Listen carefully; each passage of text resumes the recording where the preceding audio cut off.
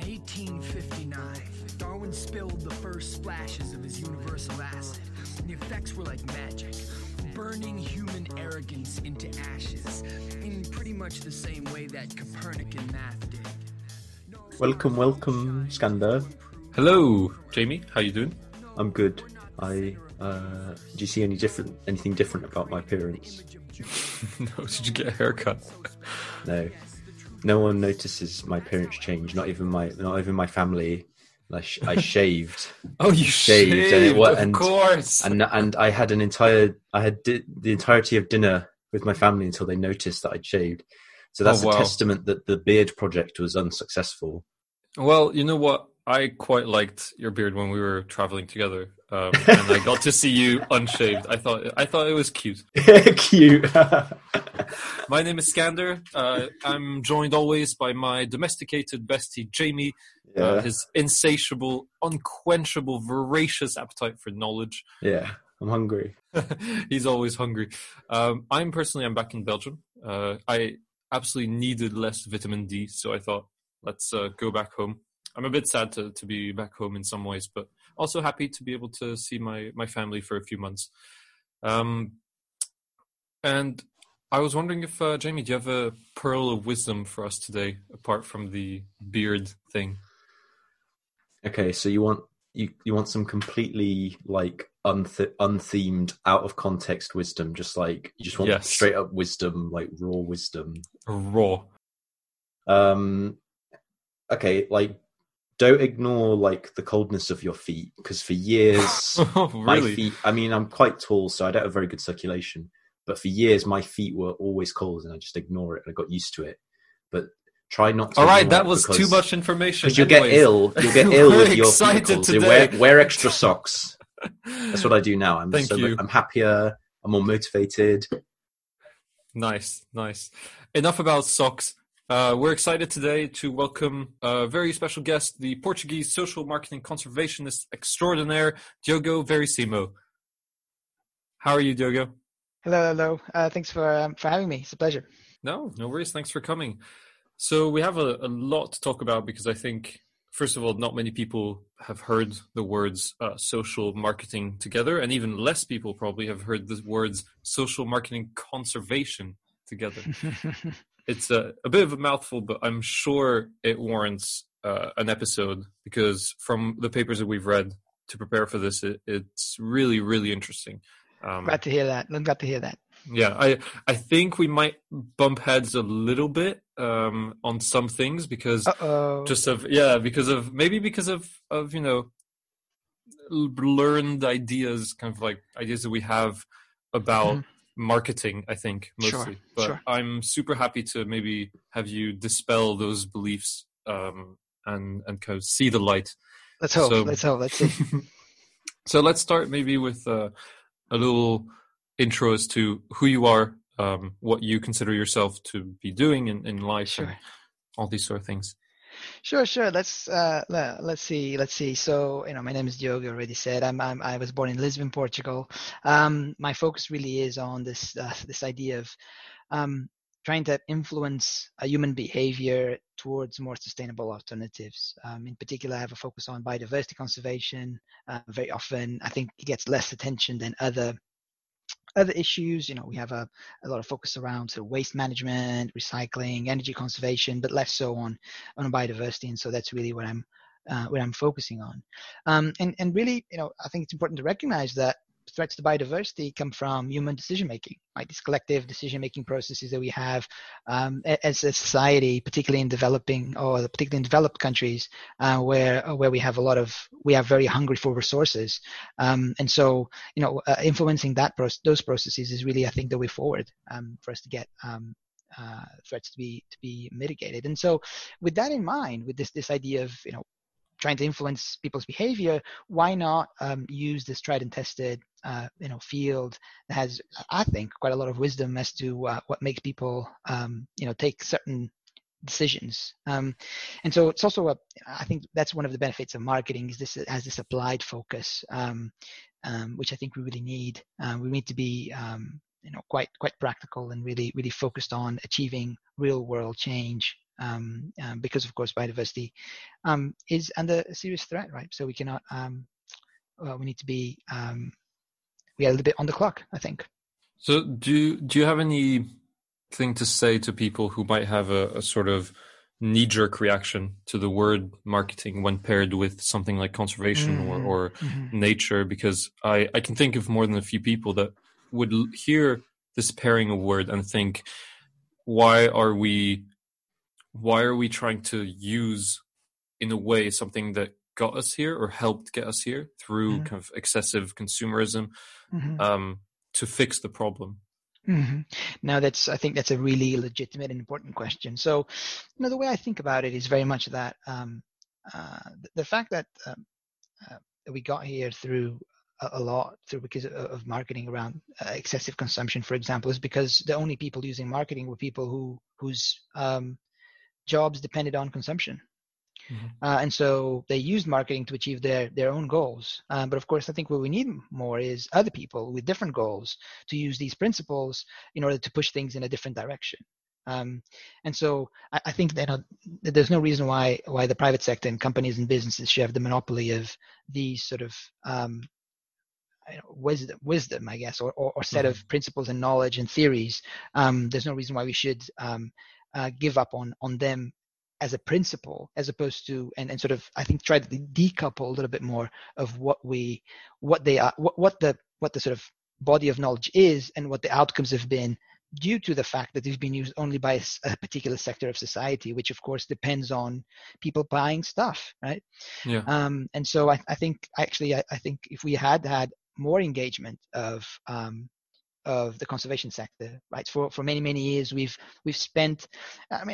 I think the reality is that we've spent a long time focused on wildlife itself. What I mean by that is, even myself, right? My initial focus was on animals and plants, how they were spectacular in their uniqueness, and how each different species can tell so much of our sort of joint history, right? All together in this planet. But of course, I think the reality is that once you shift your focus to the conservation of those species rather than understanding them, as sort of entities, like living entities on this planet, you realize that it's really about people. It's really about people. It's not so much about, and we've focused a lot, in the last sort of 30, 40 years on documenting declines, pretty much. So counting things. How many elephants are there? How many whales are there? Which of course is an important piece of knowledge, right? But that piece of knowledge in itself is not going to change the fate of the whale or the elephant, right? Just counting how many there are. What is going to change their fate is our ability to influence people making decisions. Now, these people might be policymakers at high level, making these, big policy changes. They might be at sort of the more individual consumer level, people making decisions about what to buy, right? There might be middle sort of level decisions. So, if in case of, for example, a shopkeeper who decides what products to sell, they can which products he or she is gonna keep in his store or her store, right? That also shapes decision making, right? Because the consumer, if the consumer goes to the shop, the product's not available. Okay, sure, the product can just go to the next shop, but it's an additional barrier you're putting in, right? So all of these decision makers, all of these people make decisions who influence, biodiversity and the state of biodiversity, and so I think that's why I think it is important for us, and it's time for us to think people more and focus more on people and what they do and why they do it. Yeah. Can you maybe give us an example so that our listeners kind of get a better understanding of what we mean by all this theoretical stuff? Maybe I was thinking of the game that I was just playing before we started the call. Yeah, sure. So I have sort of two hats. One hat is as a research fellow at the University of Oxford, and the other one is as the director of conservation marketing for On the Edge Conservation, which is a philanthropic organization that's based in London, in the UK. And so one of the things that we've been working on this year has been on developing mobile games that focus on species that are at the same time under threat, but also unique. So they have no close relatives. Right? Mm-hmm. And so our first game, the game that we launched this year, is called Kakapo Run. It is available for Android and iOS, so please go and check it out. We did a lot of research before we, as we were shaping and designing the game, to make sure that we got the, it was not just, yes, it was fun, because games should be fun, but not just fun, right? So that as the players were going through the game, they actually have that they were influenced by the game itself. And so we looked into how, in essence, how the attitudes, the behaviors, and the knowledge of those people playing the game differed from those people playing a separate game that was relatively similar but without environmental messaging over the course of a week. Mm-hmm. And what we saw was an important sort of change in I should say, for those who are methodologically inclined in listeners, that we randomized. So we randomized who got into each of the groups. Each group was 100 people, and we then compared how these changes, different changes in different groups, and we saw that playing the game does have important benefits, right? So for that audience in terms of how they perceived the kakapo. Kakapo, by the way, is a sort of a flightless green big parrot that only lives in New Zealand and only comes out at night. Which is only comes out at night. Yeah, it's as fantastic as it sounds. And so that is exactly the type of effort where we're trying to at On the Edge Conservation, we're trying to make these creatures household names through the use of these platforms that help us get these animals out to people who wouldn't necessarily watch a BBC documentary or Netflix Our Planet or something like that, right? So it's still fun. It's still a thing that you enjoy doing, regardless of whether you're, learning about a species or not. But at the same time, we do design it so that we know that as you go through the game, that you become, your support for the conservation of the species increases. Yeah, so as we've kind of touched upon, this idea of social marketing is quite interesting. But I'd like to know what your thoughts are on this. So the kind of marketing system in general can be seen as quite damaging and kind of, drawing people's attention to the most perhaps appealing or interesting things, which isn't necessarily the most important things. And so admittedly, what you're trying to do is use that to draw people's attention to things that matter, species that are, threatened by extinction. However, does this not sort of prop up or kind of use the fact that people are drawn by attention grabbing appealing things, rather than kind of having the ability to scrutinize or even push back against these sort of marketing practices, instead approaching these issues in a more scientific manner? Yeah, I mean, I think that's a great question. So I think we need to avoid the idea that everyone needs to be a professional conservationist and everyone needs to love wildlife and everyone needs to make that their top priority, because I don't think that's realistic. People like all different types of things and they're interested in all different types of topics, and some of them will like wildlife and they really will put that as a priority in terms of how they live their lives. Others won't. But the thing is that we cannot really make change. We cannot really achieve what we are set out to if we only rely on those people who absolutely prioritize wildlife as their sort of a key aspect of their life.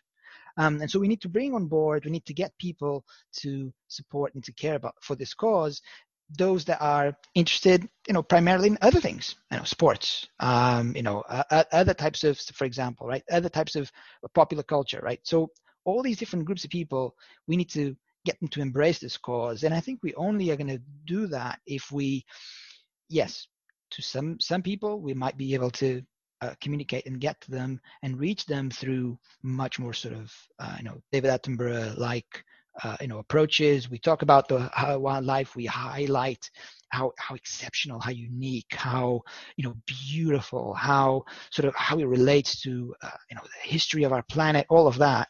But I think with other groups of people, we'll have to communicate differently. So we'll have to, in essence, and I think this is actually a really good aspect in a way in how marketing is important, right? Because it teaches us to sort of think like our audience, right? And so for many years, myself, I told people the things that would get me to change, right? So I would communicate with other people as if they had the passion that I have for wildlife and animals, because to me, in my mind, it was just, in my head, it was my thinking was, if I could get them to care as much as I do, then it would be okay. But I think the key thing that this forgets is that people are different. And so, my efforts to get everyone to care as much about wildlife as I do are not. It is not a way that's feasible forward. What I need to just acknowledge is that different groups of people like different things. Some of them will rank wildlife highly, some of them won't. And what my mission is to frame my message in a way that is palatable and acceptable to them, to get them to engage with it, as opposed to try to get them to communicate on my terms, on my ground, to see if, and then inevitably end up blaming them for not listening or not caring, which is really common as well in conservation, I think, as well.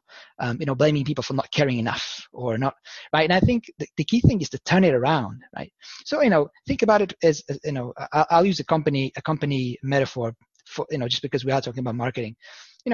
I don't think anyone would take very seriously a company that went bankrupt and blamed consumers or their customers for not liking their products enough, right? That just wouldn't make any sense. That's not how it works. Yet we do that all the time. In conservation, we say, people are the problem. They don't care enough about things, right? They are the guilty party, as opposed to turning it around and saying, why are we not communicating effectively enough to reach those people? Why are those groups of people not engaging with our message?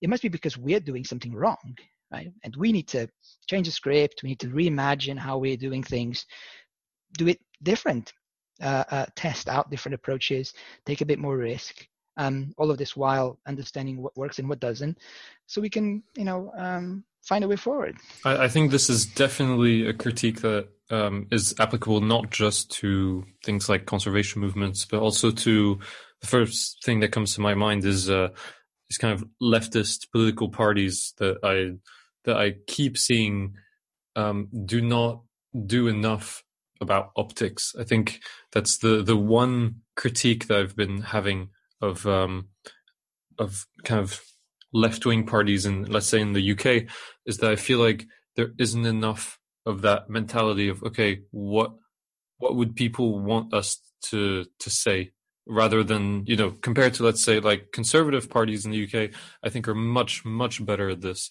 And I think that's one of the reasons why they were so successful in the last elections. But I was wondering how this kind of technique and this potential for change might fare in a place where maybe the people that you're targeting can't have that choice, because I guess marketing is based, I'm obviously correcting me if I'm wrong, but for me, marketing is based on the presumption of choice, that someone can have the choice to choose what you're offering or not, and marketing is really trying to get the person to choose that option. But what if the citizen or the person that you are marketing to for conservation purposes doesn't have or a choice, or feels that they don't have a choice in changing their ways? Mm-hmm. No, I mean, that's a really important question. And I think there's sort of two answers to that. One is, if you're talking about, on one hand, you have the sort of more tangible barriers. simple things like you might be, if you focus on a sort of the UK context, for example, maybe you're trying to get someone to purchase an item that is sourced sustainably over another one that's sourced unsustainably. But of course, the price is different, and the person has a monetary obstacle, right? They cannot afford, right, to buy the more expensive item, right? So that's one sort of one type of obstacle, or even more basic. It might be sort of a physical obstacle. So maybe you want to get someone to engage in a particular behavior, say recycling, let's say, for example, but there's no recycling facility. Yeah, happens all the time. Right. So that's, how's that going to work, right? I mean, you might just have the person on 100% on board and still they won't be engaging that behavior simply because they can't, right? That's just the situation. So that's one aspect. And so in that case, I think, yes, you do need marketing plus, you need infrastructure, you need to enable to overcome these limitations, you need structural changes as well. Right. And that's a critique of marketing, is that very often it's not enough. Very often you need more structural, bigger changes in order to enable people to really make change, which I think, it's absolutely fair. And I certainly wouldn't advocate that. If you don't see a particular change happen, it's always the fault of, again, it's not the fault of the person.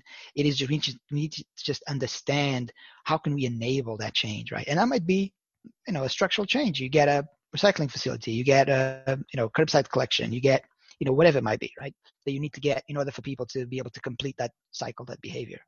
Then there's another aspect of this, which is when you said the people don't feel like they can make a change, right? And I think that's slightly different. So you're talking more intangible barriers, so things like maybe there's a social norm that and I give this example all the time. I have a grandfather who lived in a very small village where all my family is from. This village is about 300 people, and he once told me that he didn't do any recycling. He understood what recycling was. He understood why it was positive, but he wouldn't do it because no one else in the village did. Yeah. So he didn't want to be the odd one out. He didn't want to be the first one to do something that was not usual, and so he didn't do it. Right. And so this is that sort of intangible barrier that, that stops people from changing their behavior. And I think this is the type of thing that marketing can influence, that marketing can change, and we can try to reframe the behavior in a different way. So it's no longer a burden you have to carry, but it's actually something that you look forward to, that you want to initiate, that you want to be the first one to do in your social circle. So I guess we gotta look at marketing as one of the tools rather than the answer. Yeah, of course. I mean, I think there's one thing that probably everyone around sustainability and environment will agree, is that there's no single answer. Yeah. We'll need to have a suite of tools. Different tools will be adequate for different contexts and different problems and different people and different groups. And so definitely it is not the single answer. It is one answer that, in my view at least, can address a number of challenges, by no means all. And what about, I guess, this is kind of already answered then, but I guess this applies to people who either feel or have no choice other than participating in environmentally damaging practices as a means of subsistence or survival. I guess those people are not really the ones that social marketing effort is trying to convince. So yes. So there's that. But I also will say that sometimes people have more choice than it seems. So, for example, we've completed some work in São Tomé and Príncipe in partnership with an NGO called Programa Tato. And one of the things we realized is that it was focused on consumption and trade of sea turtle meat in particular, right? That was the topic. And so, sea turtle is consumed, and there's definitely a country where there are issues around food security. Right. So I think it would be easy for us to have a sort of this blanket narrative and say, okay, anything has to do with, protein sources, there's no alternative because there's issues around food security. But actually what we saw was a bit more nuanced than that. When we looked into this in a bit more detail, we saw that sea turtles are seasonal resources. So you cannot really rely on them, throughout the year. Mhm. 2, the households that were using them did not have issues around food security. And so it really wasn't, there was really no intersection between the issue of food security and the consumption of seafood, of sea turtle meat, which then meant that we could potentially look into an intervention to try to influence that behavior, because it was a really small source of protein and consumed by a small section of the population. So I guess what I'm trying to say is that certainly there are instances where people are led into situations where they have no other choice. Their livelihood has to be based on unsustainable behaviors. That happens quite a lot. But I think it's also it always pays to really look into the situation and the context in which a particular behavior takes place, so we can really understand whether what options people have and what options people don't. And let me very quickly just say that the opposite is also true, right? So sometimes, for example, there's a lot of narratives around, for example, the use of bushmeat in a lot of tropical countries, where from the outside people just ask, why don't let's get people to eat chicken instead, or let's get people to eat some other animal instead, because it just seems, if you look at it from a really sort of 10,000 feet, it looks as if if you're eating some wild animal, you can just eat some other animal, right? It's animal per animal, it's animal Yeah. protein. Surely it's all okay and the same. But of course, that's really not the case, right? There's all these different, domestic animal meat and wild animal meat, different types of animals. All of them people have perceived them differently, of course, and they have different preferences around them, different cultural and social meanings. And so it is even when it just seems like, okay, why not just have this substitution? It gets a bit more complicated than that. And I think that's another thing that the marketing can teach us. That we need to really know our target audience in order to have any chance at all of influencing them. Yeah, and in a way, by understanding our target audience better, we can empathize them a bit better with them. Absolutely, that's really, and thank you for highlighting that because empathy really is the word. It's not enough to understand them. You really need to empathize. You need to walk a mile in their shoes to really get to the bottom of why people make the decisions they do. Yeah. Do you not worry that perhaps in a worst case scenario, someone experiences some form of social marketing and becomes aware of an issue? Perhaps prior to this, they were interested but didn't know anything about the topic, and they were considering doing their own research. But upon experiencing the social marketing, perhaps they feel like that they are now informed, and the result of that is perhaps they may have a more superficial understanding of it than they would. And this is obviously a worst case scenario of an experience. So I think, I'm not sure if it matches exactly what you were describing, but certainly a situation where we've come across is, and this is not so much social marketing, it's more about just standard sort of awareness raising campaigns. So for example, an example is this idea that, sometimes, particularly around illegal wildlife trade, for example, and this no longer happens to the same extent, but certainly a few years back, there would be campaigns that would just be information dissemination campaigns, right? So, and I try to distinguish that between that and social marketing, in the sense that social marketing usually has a lot of groundwork. There's a more sort of a strategic approach as opposed to just disseminating information. And some of these information dissemination campaigns would say things like rhino horn is worth more than gold, say, for example, right? So very much to the point you're making, if I've never thought of rhino horn in my life, or if it's something in the back of my mind that I think of now and then, someone mentions it, it's not a big deal. And this is something that I hear, what the reaction people might have is saying, oh, this is something I should be taking notice of. This is something that it's a big deal. If it's worth more than gold, it's a pretty big deal, right? So in essence, what that happens is then you're sort of framing that decision making around, it's the wrong framing of the decision. And so this is, and you're right that it is really important to realize that when it comes to any effort to change behavior, the worst case scenario is not that it doesn't work. The worst case scenario is that it makes it worse. Right? And so the way we minimize this risk, and I really want to be clear that it's never zero.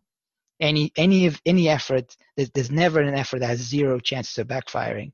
But the way we minimize this is by doing all the groundwork, the research up front, to really understand what people know about the topic. So, for example, to that issue of rhino horn, really understand who knows, what groups of people are thinking about rhino horn, which groups of people are consuming it. So that when you disseminate information, you don't blankly disseminate information to everyone. You're focusing on those people who already are thinking about consumption, thinking about acquiring some, or something like that. Or, for example, you do it slightly differently. So there's this work has been doing. I'm involved in with an organization called Free the Bears and with San Diego Zoo Global, where we're working around bear bile in Cambodia, the use of bear bile, and we're hoping to launch a campaign soon there. And it's not about bear bile at all. So the campaign is about medical assistance and using local biomedicine care, right? So it's not about, we don't say the campaign is not about don't use bear bile is bad. No, it's much more about really understanding the sort of the nuance and how this should be framed. And of course, even after the research is upfront, once we have the messaging, all of that goes through piloting again, goes through testing, so that we minimize that risk, right? And of course, at the end, impact evaluation, right? Understanding, did it work? Did it not work? If it didn't work, why? If it made things worse, why? And of course, then sharing that knowledge with others, right? So let's get off maybe just off of the worst case scenarios and risks and negativity around that particular topic for a second, and let's maybe head to the potential positives and how we can really change things with social marketing in terms of conservation. Can you give us a little insight as to the kind of dreamlike possibilities of social marketing, or kind of the positives, I guess? Right. So, I mean, I think the best, some of the best examples, it's some of the best examples we have around the use of social marketing. And I really want to, and I probably should have mentioned at this point, that really social marketing, the biggest chunk of work around social marketing is in health, public health. So, environment is a small slice of the cake. The vast majority of work is around public health. And not just because of COVID, I'm guessing. No. This comes from, having exercising, wearing a seatbelt, 5 a day, all of that work, health, public health work that's been done in a lot of countries around the world. Also reproductive health, all of that work. And so, I think that is actually really good. It's a really good, we can look at that and see how much has been gained, right, through things like uptake of course, particularly relevant to this time that we're living in now, say, for example, vaccines. Yeah. Right. Uptake of vaccination, uptake of immunization, right, and so how that has led to a really important reductions in mortality, for example, across many countries. But of course, other things as well. In for example, I think one would, although it's there, of course, social marketing is one factor across. And several others. For example, the fact that we've in the last 10 years or so seen a quick reduction of smoking, for example, in North America and Europe. Again, social marketing there is one factor amongst several. But I think it's a important contributing factor. When it comes to biodiversity, I think we really can see a very substantial amount of change because, as I was highlighting in the beginning, really a big set of drivers come from behavior in countries, wealthy countries. And so we're not talking about people who really have very limited choices, who really pressed to behave in certain ways. Largely, we're talking about people who do have a lot of different options and who could choose other ways of other patterns of decision making. I'm reminded of this Belgian social marketing campaign that I don't know when it was started, but they started for some reason calling the sober person at a party who drives everyone back Bob. I'm not really sure why, but Bob is not really a French name at all, so I guess it makes a bit more sense in French. But they said, like, if you're Bob, don't drink and stuff like that, or like Bob's your best friend, and crap like that. But it caught on, and now you see I have a kind of big street right next to my house, and there's a huge sign right outside that says something about Bob, like keep hold of your Bob and don't let him drink, sort of thing. And it's become quite successful, I think, because it's entered the everyday common vocabulary of people. Bob has literally become a word now due to this campaign, in Belgium at least, meaning the sober person at the party who's like responsible for everyone. I think that's wonderful. I mean, that's definitely a really positive thing, because God knows drunk driving is an epidemic everywhere and horrendous in its effects. I want to take a quick break from this, and we can play a little game, and then we'll get back into the more serious stuff to finish off with a few questions around education and things like that. So the game is still not named. We're still calling for our listeners to send us some name suggestions on Twitter, on Instagram, all of that. Quick plug, you can find all of our links at linktr.ee, so linktree, /Human Odyssey podcast, or you can find us on Twitter at Our Human Odyssey, on Instagram, on Facebook under the same names. Just send us a message with what you think we should name our game. So, on the Human Odyssey podcast team, we have the almost champion, Jamie! Well, I'm above 50%, so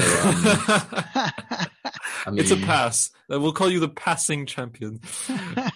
And on the guest team, we have Diogo Verissimo. Woohoo! All right, so Jamie, you're at 3-1, I think. Yeah, something like that. More like 2-1, but still, yeah. Okay, 2-1. So I've sent you both a link. If you can please listen to it. And the rules of the game are very simple. Our guest and Jamie will both listen to the clip, which is an animal sound. You'll hear it now.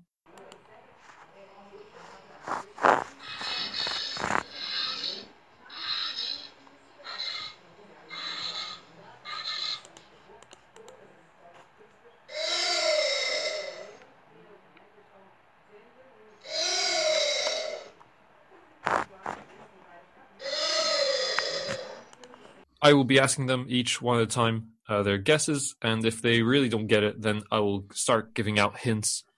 And like my mom hands out Christmas cookies. They're delicious. Right. Wonderful. All right, let's do it. All right, so JB, have you had a listen? I listen right now. They're really delicious. I don't know what she makes them out of, but I wish I could throw them through the screen at you guys. But so the sound is all one single animal, right? The entire of the sounds, yeah? Yeah. I think it's different sounds, but all the same animal. Okay. All right, Jamie, do we have a first guess? Let's just go with some sort of hog. Oh, no, not even close. I'm gonna go with African wild ass. No. Oh, okay. I thought this would be a little bit easy for you. Actually, I was scared that you might get it very easily. Yeah, I'm always. You can always rely on me to get it wrong.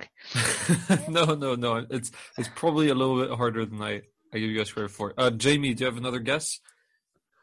A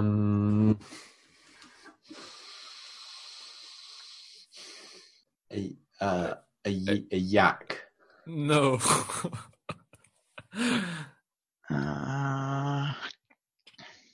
You'll go with the save.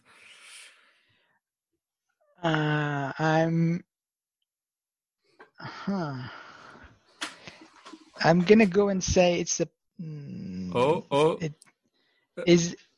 Yeah, I'm just at this point. I'm completely just throwing out random animal types. Is it a type of parrot? No. Okay, first hint. Okay. The animal is a scaly animal. Ooh. It is quite full of scales, let's say. Hopefully that should help. Wow. Is that who's going next? Am I going next? Jamie normally, but he seems a bit stumped. That's fine. A vocal, scaly animal. What? No, just a scaly animal, not a vocal. What? It is vocal. Oh, you mean because of the sound? I thought you thought that I'd said vocal. No. Maybe another hint, because I feel like this is quite difficult. It's scaly, and also a type of anteater. Is it a pangolin? Yes, it's a pangolin. Wow, who knew pangolins make this noise? That's insane. The pangolin, also sometimes known as the scaly anteater, is a mammal of the ancient Greek name Manidea, which means Pholytoda, which means clad in scales. And indeed, he is a scaly boar. I thought it was a reptile because you said scales. Oh, well, you should know your animals better. I'm sorry. As far as I know, they're very much threatened by poaching for their meat and their scales. Also used in some medicines. And because of heavy deforestation, they are some of the most trafficked animals in the world as well. They're threatened in Tier 3, which is quite bad, and they are vulnerable on the red list of threatened species as well of the International Union for Conservation of Nature. And I thought this would be a good one to get you guys to guess, because this morning I watched a very special vlog by someone called Eric the Pangolin, which Diogo might know about. This is true. Yeah, I mean, I'm he didn't make the same noise. No, the English accent from the south, and it doesn't. No, the Eric is sounds a bit different. And yeah, I mean, I really invite you all to Eric's vlog on the Edge YouTube channel. Yeah, it's some pretty good stuff there. Yeah, it's an initiative we're also pretty excited about at On the Edge Conservation. This idea of having these animals tell their own stories and have a bit more of a presence and get them to be more of household names and getting into people's sort of everyday lives. And yeah. So for everyone, Eric is a 3D animated pangolin. Yeah. So we have a wonderful team at On the Edge Conservation that's headed by Bruno Capozoli, who's been working with a big team of artists to get this content developed. And so Eric's not alone. There's also Lexi, who is an II and a DJ, which is not it's an unusual combination. So I invite you all to check her out as well. Same channel, On the Edge channel on YouTube. So I'll okay. So for your listeners, exclusive, hint that they will soon be joined by another character. So stay tuned until the end of the year. And so so it was really a sort of our attempt to bring these characters more into everyday life. Again, we're focused on species very much like the kakapo, who are both unique in that they have no close relatives, but they are threatened by with extinction, and to get them a bit more visibility. So I think we're hoping that by putting them in this new or this sort of platform that's more accessible to people, and sort of also short clips. So all these vlogs, usually 3 minutes, 2 to 4 minutes, really. Yeah, and he's like a funny little, slightly awkward guy Yeah, trying to make yeah. vlogs. Yeah, it's cute. Exactly. So hopefully, again, it will just be framing this content in a way that is accessible to people, even if Mhm. even if they just want to have fun, right? You don't have to want to learn to Mm. go and check out Eric's vlog. So Mhm. that's what we're hoping I was for. wondering, this is more of a little side question, but who does the Sure. voice? How did you guys take someone from your team? Did you hire someone? No. Fiverr? Those are all voice actors. Okay, all right, yeah. And full credit to them, for the great job that they do. Yeah, it And sounded very and the professional. team, yeah, the team did a really wonderful job. And again, and so full credit goes to Yeah, Bruno and the team awesome. Well, on the that's edge. honestly a great initiative. I think it especially for a lot of maybe younger kids and stuff, it might Exactly. same thing with the Kakapo run. It might kind of make them more approachable. I think because Yep. this is something that I wanted to talk about as well. Is that a lot of animals may not be as how to put it with some form of tact, not as charming or as approachable as other animals. And I guess everyone has their own preferences, but I think we can all agree that there are a quite a large number of animals that are just a little bit boring or not that charming Or unappealing. or just unappealing. Yeah. So Or it's what? even like How? stigmatized, some of them. It's true. It's true. So if those animals go extinct or sorry, more are endangered, Mm-hmm. because if they're extinct, we can't really do much. If they go on the endangered lists, then how are we supposed to help them? How can social marketing, conservation help us render those animals that lack charm or appeal, to embellish their image? And if that's possible, I guess the second question would be, should we resort to these kind of actions to make sure species survive? Nice. That's a good question. So, I was just we did a bit of work during my PhD. I did a bit of work around focusing on this. So, to what extent can we use marketing to increase the appeal of species that I know less known? So, if you're the elephant, or if you're the tiger, or if you're the blue whale, you don't really need marketing, Yeah. right? So The you have European bear, traits, the wolf, right? keep talking about it all the time. Those animals get a lot of visibility on their own, so they don't need that.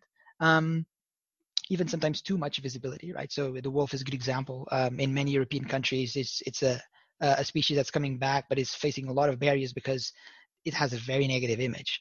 But if you're, a small brown shrew or something, then that's not necessarily the case, right? So how can marketing help? So I think marketing can help because we can change the conversation, right? So if you're the blue whale, people are going to be talking about your size, and the size is really obvious, right? But if you're a little brown, say, if you're the ii, for example, I encourage all the listeners to Google ii, ii Madagascar. It is a unique animal, believe me. If you're the ii, then maybe we can use marketing to start thinking about changing the conversation to some of the unique attributes that the aya has, right? So it has this really long finger, for example, that it uses to get larvae out of tree trunks. It has these really strong teeth, for example, that can they're so strong they can bite through metal, for example. Really? So these Wow. traits, that these are the types of things that we can be talking about when we talk about the ii, and so we should change the conversation instead of looking at its big yellow googly eyes. say, for example. But I think it's also important, right, to say that sometimes just something being endangered can be used to help frame the cause of that species and get people to be more sympathetic towards it, right? And so I think there's definitely, I'm certainly not saying that every single species on Earth of the millions of species, will there's probably a few species that will have more things to talk about than others, that's for sure. But we can definitely use the way that we communicate, in the way that we frame something to make it more appealing to the broadest audience possible. Now, it doesn't answer your question, should we do it or not? I mean, I think we have there's no other option, really, right? I think we either are proactive and we communicate in the most optimal way possible to get people to care about the environment and biodiversity, or we don't. But if we don't, then what we're saying is that it's not important enough, I think, right? Because if you think about everything, everyone's daily life. We have businesses who talk to us about the things they care about. We have politicians and governments who talk about the things they care about, and they of course put their best foot forward, right? They present things in the best light possible. Why should we be any different? Why should we resist in talking about the things we care about and presenting them in the best, most attractive way possible? I think that would just be sort of in essence sort of tapping out and giving up, as opposed to really being in this to make sure that society cares about nature and biodiversity. So what normally do you think is the best approach for social marketing on conservation? Is it merely just saying like this is it's presenting perhaps, for instance, the species in a relatively appealing way and saying it's threatened and this is an issue? Or I mean, do you do tactics such as saying, and here's where you can learn more, for example? So I wonder what the kind of strategy is. So I think that the sort of rather unfortunate way about marketing is that it inevitably comes back to, it depends on who you're talking to. It depends on what the goal is, right? So, let's say, for example, you're a non-governmental organization in the UK and you want to fundraise, right? Let's imagine that, right?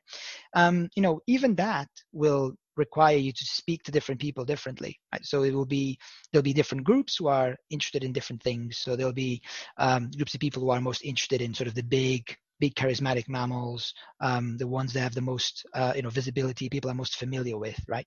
So that will be one group of people. Others, there might be people who are particularly attached to particular groups. So for example, you have reptile enthusiasts, for example, people like snakes, right? And that's a smaller group, but might be pretty meaningful. And don't forget that the fact that they're smaller, if you take into account that the interest might be really, really strong, actually the support overall might be comparable, right? Because per person, they're more willing to support. They're willing to support more, right? So I think sort of the complexity comes from this fact that there's no sort of one established way that, okay, so we're going to fundraise for conservation, we're going to do it in this way. Well, it just really depends on your target audience, with your ultimate goal, what it is you want to achieve. And so I think that's where the complexity lies and why there's so much research. So, someone like me, for example, I sit a little bit less than half of my time in the university. And that's because there's a lot of research involved in understanding where people are coming from, how people make decisions about, say, donations, right, or other types of behaviors, and really tailoring that message and that approach. It's not just the message; it's also for example, the channel, right? You might be saying the right thing. If you're saying in the wrong channel, people won't listen, and you won't get any result, right? So it's all of these sort of moving parts. Is the message, is the channel. Maybe very often people think about influencers, right? To help you communicate your message. If you are in the right channel with the right message with the wrong influencer, that won't work, right? So it's all these things that need to align in order for these efforts to be successful. Which of course it is hard. It is hard, and there's quite a lot more. I think like in any other, and businesses is very much the same. In any effort that aims to influence human behavior, there's a lot more failure than we care to admit. But this is not because we're doing things blindly or we don't know what we're doing. It's simply because of the complexity of the effort, right? And because if it was super easy, then you wouldn't have, for example, businesses failing like they are. Very often in a normal, if you look at startups, for example, the vast majority of startups fail within the first year, right? And that's because it's getting people to change and adopt your product, it's really hard, right? And so in the same way, if we're trying to get people to adopt new behaviors, behaving in a different way, it is challenging, and it it requires a lot of effort and a lot of insight. And so, unfortunately, it's just not the case that we will have one approach and we'll say, okay, this is how we do it, and we just pick it up and we do it differently, even for the same, say for example, the same issue. So illegal wildlife trade would be a good example, right? If you're working in, say, use of bear parts or bear bile for medicinal use, for example. In a country like Cambodia, if you move to the next country over, or if you move to a different province of the same country, you might have a very different situation, because historically maybe the people who live there are different, maybe the trade routes with neighboring countries are different, maybe just the economy of that region is different for whatever reason that might be, and so that's really a challenge, I think. I have a question based on your paper, The Past, Present, and Future of Using Social Marketing to Conserve Biodiversity. Oh, yeah. That was from last year, from Social Marketing Sure. Quarterly, for everyone that wants to go and read it. It's not too long of a read, and it's really good. I learned quite a bit from it, including that one of the first social marketing campaigns that focused on biodiversity conservation stuff was likely the forest fire prevention campaign from 1944, which made the mascot of Smokey the Bear super famous. Campaign still ongoing today, with its tagline of "Only you can prevent forest fires." And everyone loves Smokey the Bear. I'm sure. I do have a question though on individual onus and on maybe the responsibility behind some of these campaigns. So I'm sure that Smokey and his tagline have done a lot of good in terms of having people being more mindful of their own actions, of their personal actions. So in terms of like reducing smoking related fires and things like that. But is there not a worry that maybe such a huge campaign may take the attention away from fires caused by structural issues? Specifically because of the tagline, "Only you can prevent forest fires." Yeah. Maybe structural problems that cause fires, such as inefficient or underfunded forest management, business decisions, climate change, that sort of thing. Yes, you're absolutely right. And that's not just forest fires. There's a number of issues where there are structural changes that need to happen if individual change is to be meaningful, right? So that's absolutely true. And so in social marketing, we have this term that we talk about downstream and upstream. So downstream social marketing is where you focus on individual actions, or individual consumer, or the individual traveler in that case, or camper, right? And then we have upstream social marketing, which focuses on sort of decision makers, sort of politicians that have this ability to change sort of more things more structurally, right? And you're absolutely right that historically social marketing is really focused on the individual decision maker, the individual smoker, the individual shopper, the individual whoever, citizen, right? But there's a whole set of issues where really to get long-lasting change, the answer has to be, at least in part, influencing decision makers, right? Political decision makers or business sector decision makers that have the ability to have these big, broad changes, to make change at a broad scale. Of course, important to bear in mind that these decision makers are people too, and so they're subject to the same biases and heuristics that everyone else is. And so, it is possible to use social marketing in that way and to think about social marketing in that realm, right, of individual decision makers. Right? It's of course a bit different, but the principles broadly, I think, apply. But so I guess all I'm saying is that you're absolutely right that it's not just about individual change. In many instances, we will need to have, but we have both, and this is really what I want to stress: the both, right? Sometimes I get this sort of false dichotomy of, it's not individual change, is political system change, or it seems like it's one or the other. Once you get to these big global changes or challenges, rather, it's really both. It's not either or, it's not one or the other, it's both that you need in order to get things to really change in a sort of long-term way. Okay, yeah.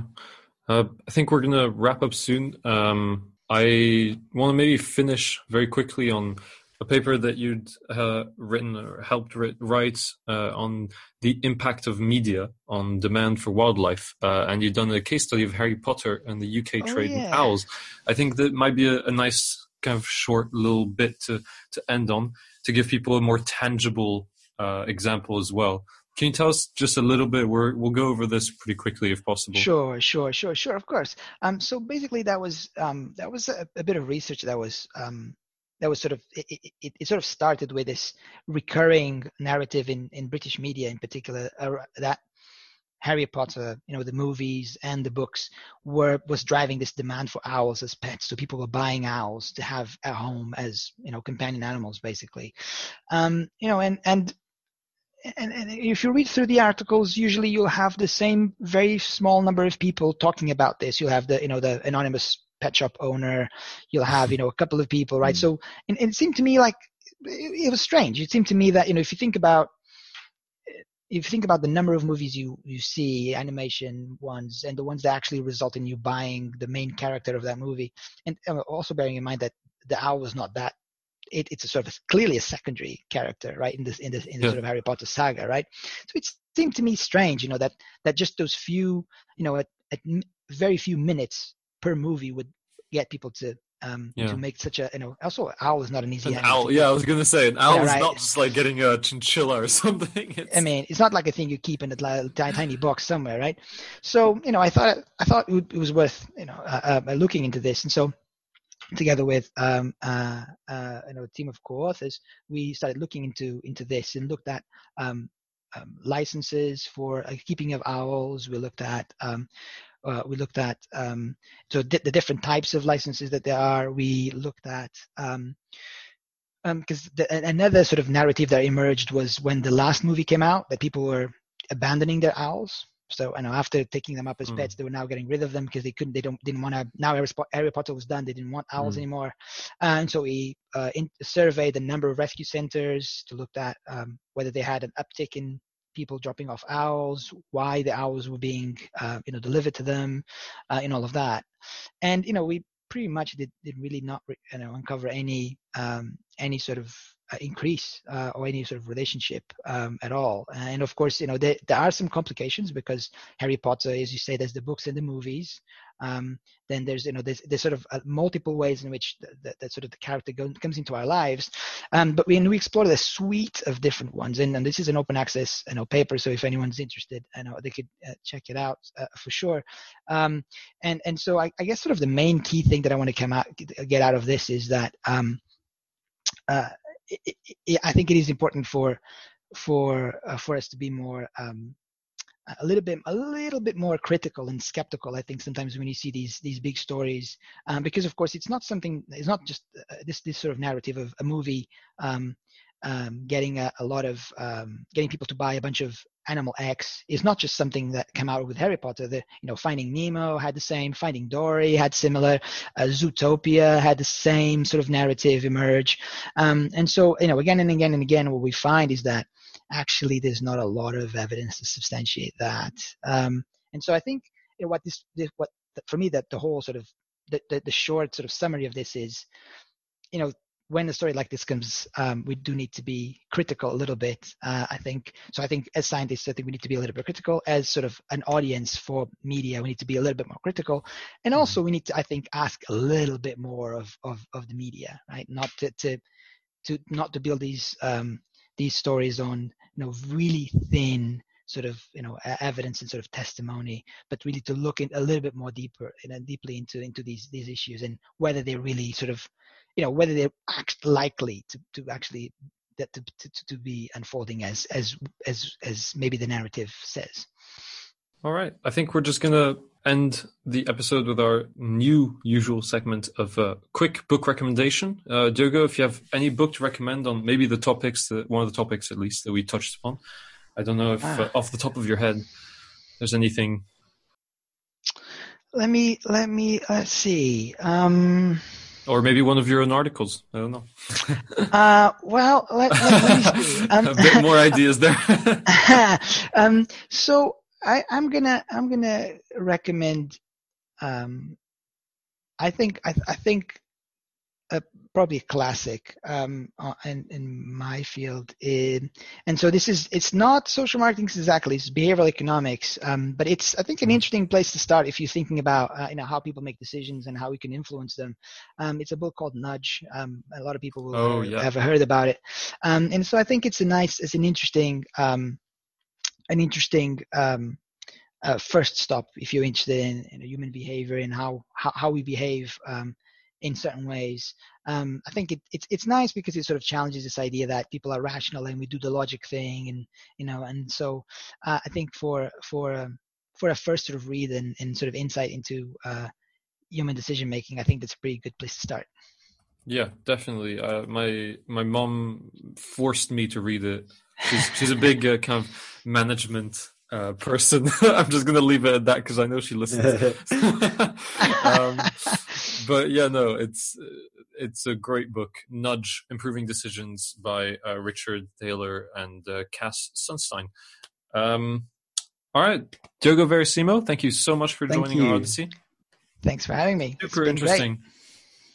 I know. I definitely learned a lot, and I think you're definitely pushing towards the right path. I mean, I know, like I said, marketing might have it's a little bit of a loaded term for some people, but definitely. I think you've definitely shown us that it isn't to be just discarded, and there's definitely something there to at least use in our fight against climate change and for bioconservation. Happy to hear that.